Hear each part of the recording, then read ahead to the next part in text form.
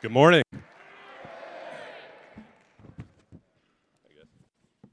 I hope everybody had a restful and really prayerful day of prayer yesterday. It was a lovely, lovely day. Couple of announcements. One Hope is here with us on campus today. I know they have a booth out front. They're speaking in a number of classes. Leslie Hill, who is a graduate, is with them. It's really a special and very unique ministry opportunity. They have summer opportunities for students, so by and say hello to Leslie. Also, Covenant Seminary is here with us on campus yesterday and today. Have a number of different events happening. 4 o'clock today in the library lounge, Megan Young and Mark McElmurray and I, we're going to have a conversation. You've seen the slides, Cultivating Habits. We're basically going to talk about navigating things that destroy the human heart and then kind of moving into the things that give life. So my daughter baked like 3 dozen cranberry scones, and we're going to have coffee and tea, so it'll be a delightful time. More because of Mark and Megan than the scones. But and then there's a dinner in Probasco this evening with Covenant Seminary. Dr. Brad Matthews is going to be speaking. It's being catered from Public House, a good meal. There are a few slots still open, so if you're interested there, just check your email on how to sign up. And now it's really a privilege, and I'm so excited to have Dr. Brad Matthews in chapel with us this morning. Dr. Matthews is the Dean of Faculty at Covenant Seminary. He's an associate professor of New Testament. He and his wife, Catherine, live in St. Louis. He's someone that the people that I kind of hold most dear all love him and hold him dear. It's his first time speaking in chapel, so will you please give a warm Scots welcome to Dr. Brad Matthews. Thank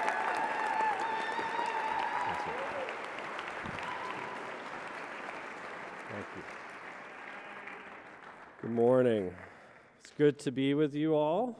I'm going to be speaking on the topic of friendship. And as I do that, I've learned I have some friends that have prepared me. So I'm going to do double duty for just a quick second as I say hello. So I send greetings from the faculty. That actually might work. They look kind of comfy. What brand are they? Are they Docs? Oh, man.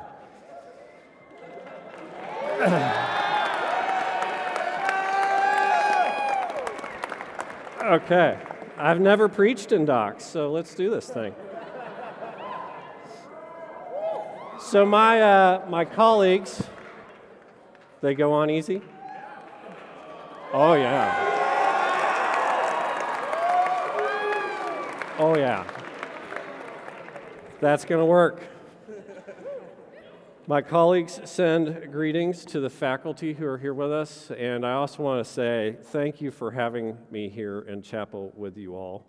As I was coming here and thinking about what is it that I want to speak on, I asked one of your midst, who is very fond of pickles on her sandwiches. Right, so there we go. Okay, we got more than one.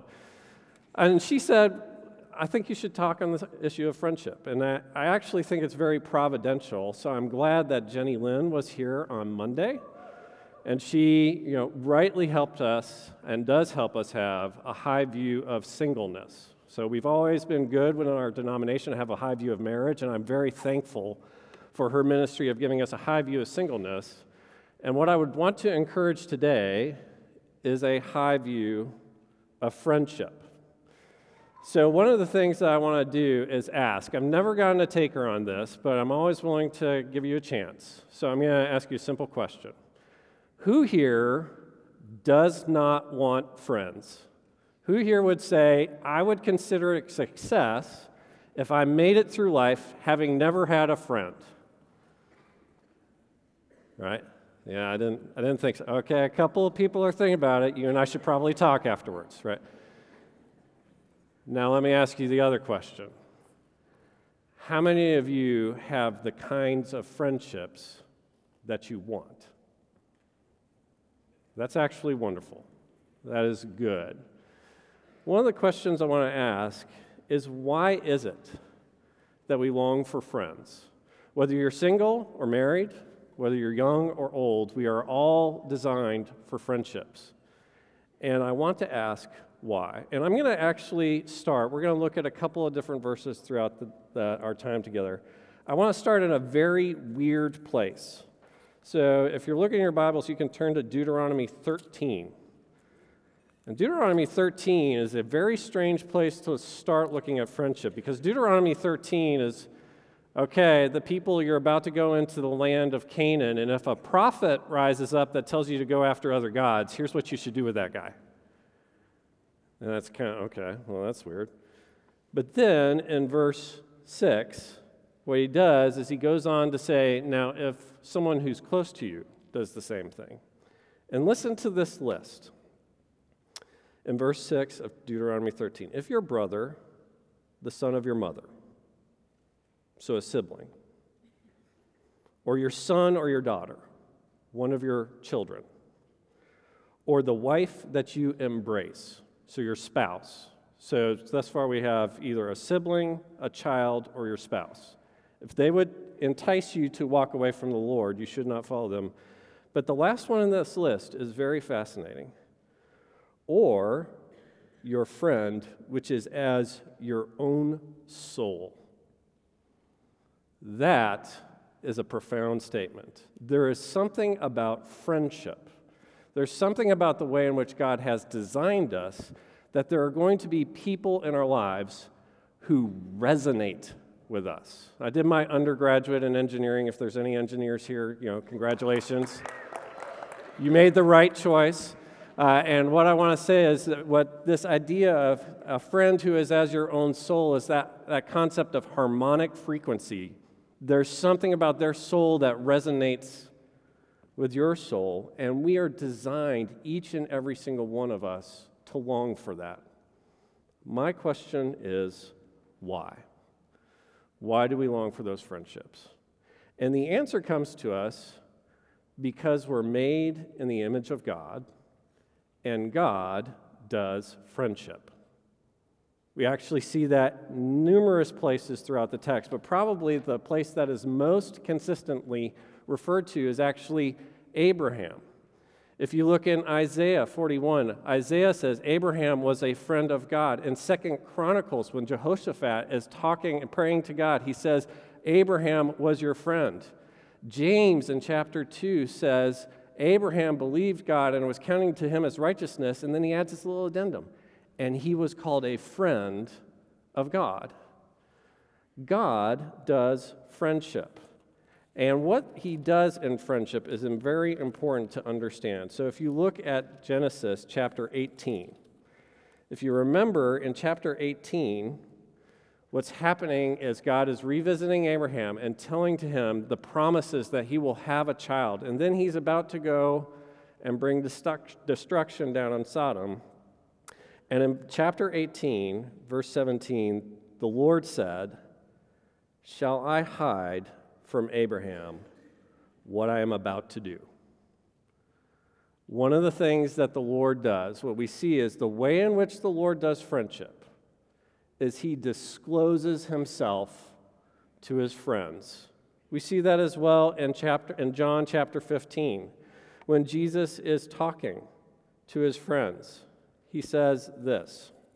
Let me see if I can find that. All right, see, this is what happens, like eyesight's gone. So greater love has no one than this, that someone would lay his life down for his friends. You are my friends if you do what I command. No longer do I call you servants, for the servant does not know what his master is doing. But I have called you friends, for all that I have heard from the Father I have made known to you. One of the things that we learn from the scriptures is that the way in which God does friendship is he discloses himself to his friends. He actually tells of what's going on. And you and I are created in his image, and we long to be known. We long to be seen. We long for someone to hear everything that is going on in us, both the good and the bad, and we want to be seen and heard. But other than that, beyond that, not just being seen, not just being disclosing to one another what our friends is, we also see that there's a second component of friendship that God has for us. And that second component is God is present with his friends.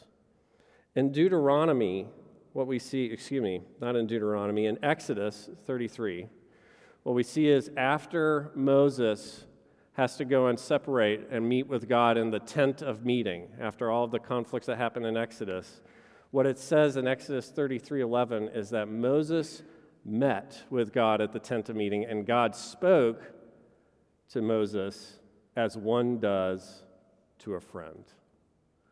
We are made to be seen, to be known, to be delighted in, and to be present with one another. That's the way that God has designed us. That's the way that He has designed friendship. Now, what that means is that if you want friends, you have to do something very risky.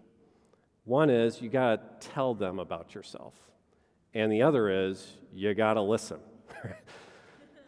But then there's a third one. You have to be present.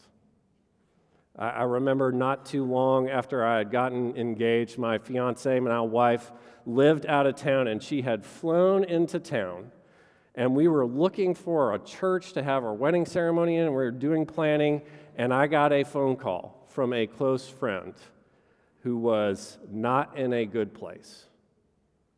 He was struggling. And I had to look at my fiancée, who had just arrived in town, and say, I've got to go. I have to leave. And thankfully, she had friends in town that she could go and spend time with, but a friend needed me, and it was costly. We are designed to do friendship in community with one another so that we can be seen. But there's something else that we need to acknowledge in that. That means that not only is friendship hard from what it requires of us, friendship is hard because of who we are. Let's say it this way. I don't know about you, but I find it difficult to make friends. I actually consider myself extraordinarily blessed that I have 5 friends that I know if I called right now and said, I'm in trouble, I need help, they would drop things. That is rare for someone my age. I'm uniquely blessed with that reality. But that is not of my own doing. I'm not good at making friends. Maybe you are really good at making friends. Maybe you're very outgoing, but all the friendships you have are relatively shallow. Maybe you're here and you find it difficult to be vulnerable. You find it difficult to talk to people. You find it difficult to figure out, what do I do to make friends? I don't know how to do it, and you don't have many friends. Or maybe you're the Goldilocks, and you just got it exactly right. But then there's the problem of our sin. The book of Proverbs acknowledges very clearly that you and I can have lots of conflict with one another. Proverbs 16 says, a whisperer can separate friends. You ever experienced that? Someone who just needles a little bit and says a few things, makes a few comments. Did you realize what so-and-so did? You and I can be easily separated from our friends on the basis of a whisper. It goes on in just a chapter or two later to say, the one who repeats matters separates friends. The person who keeps on bringing up the same thing over and over and over again can destroy a friendship. How many of you have experienced that? How many of you have experienced the loss of a friendship because of their sin, or because of yours, or because of someone else's? Right, that is a challenge. That is a complexity that you and I face in life on a regular basis. Friendship is hard. I can think of it this way. So saying the fact that I have that many friends that would drop everything for me, I can think of the fact that many times I have failed those friends. Friends who have lost parents, and I was just too busy to be present to them. Friends who were going through conflict, and I was preparing a lecture for class. Friends who needed me, and I was not there. Is that you? One of the things that friendship requires, one of the things that friendship demands, is a repentant heart. one that is willing to go the distance with friends who will fail you and whom you will fail. That is a part of the reality of friendship. It's not a part of the reality of the friendship of God. God never fails, but we do. And so that brings us to the last thing that we need to consider about friendship. If you want to have friendship that brings forth from you disclosure so that you're known, so that people see all that is beautiful and wonderful, and so they can also see the things that you struggle with and help you through. And if you want to have friends that you're present with throughout life and deal with the reality of your failure and their failure, then your friendship requires commitment. We can think of the most famous friendship in the Bible, and that is the friendship between David and Jonathan. If you remember, Jonathan, just after David defeats Goliath, Jonathan makes a covenant with David because he recognizes that David is the one whom God has chosen to be king. But even more importantly, what it says, the text says, is Jonathan loved David as his own soul. That's in 1 Samuel 18. And then in 1 Samuel 20, when Jonathan is about to warn David, okay, my father Saul, he has threats against you. He has evil intent towards you. I'm going to go and discern that and figure it out. He asks David to make a covenant with him because he's saying, I'm about to betray my father, and please, when you ascend to be king, do not cut me off. And David makes a covenant with Jonathan because he loved Jonathan as his own soul. If you want friendships that last, it's going to require that you're willing to make a commitment, that you covenant with them. And one of the things that I want to make sure is clear, let's say it this way, don't try and force the issue. Right? The idea is that this is someone with whom you resonate with. If you are finding it difficult to find someone like that, pray. Ask the Lord to bring you that person. Wait on the circumstances and the providence of God. But when you find that person, make a commitment. Make it explicit.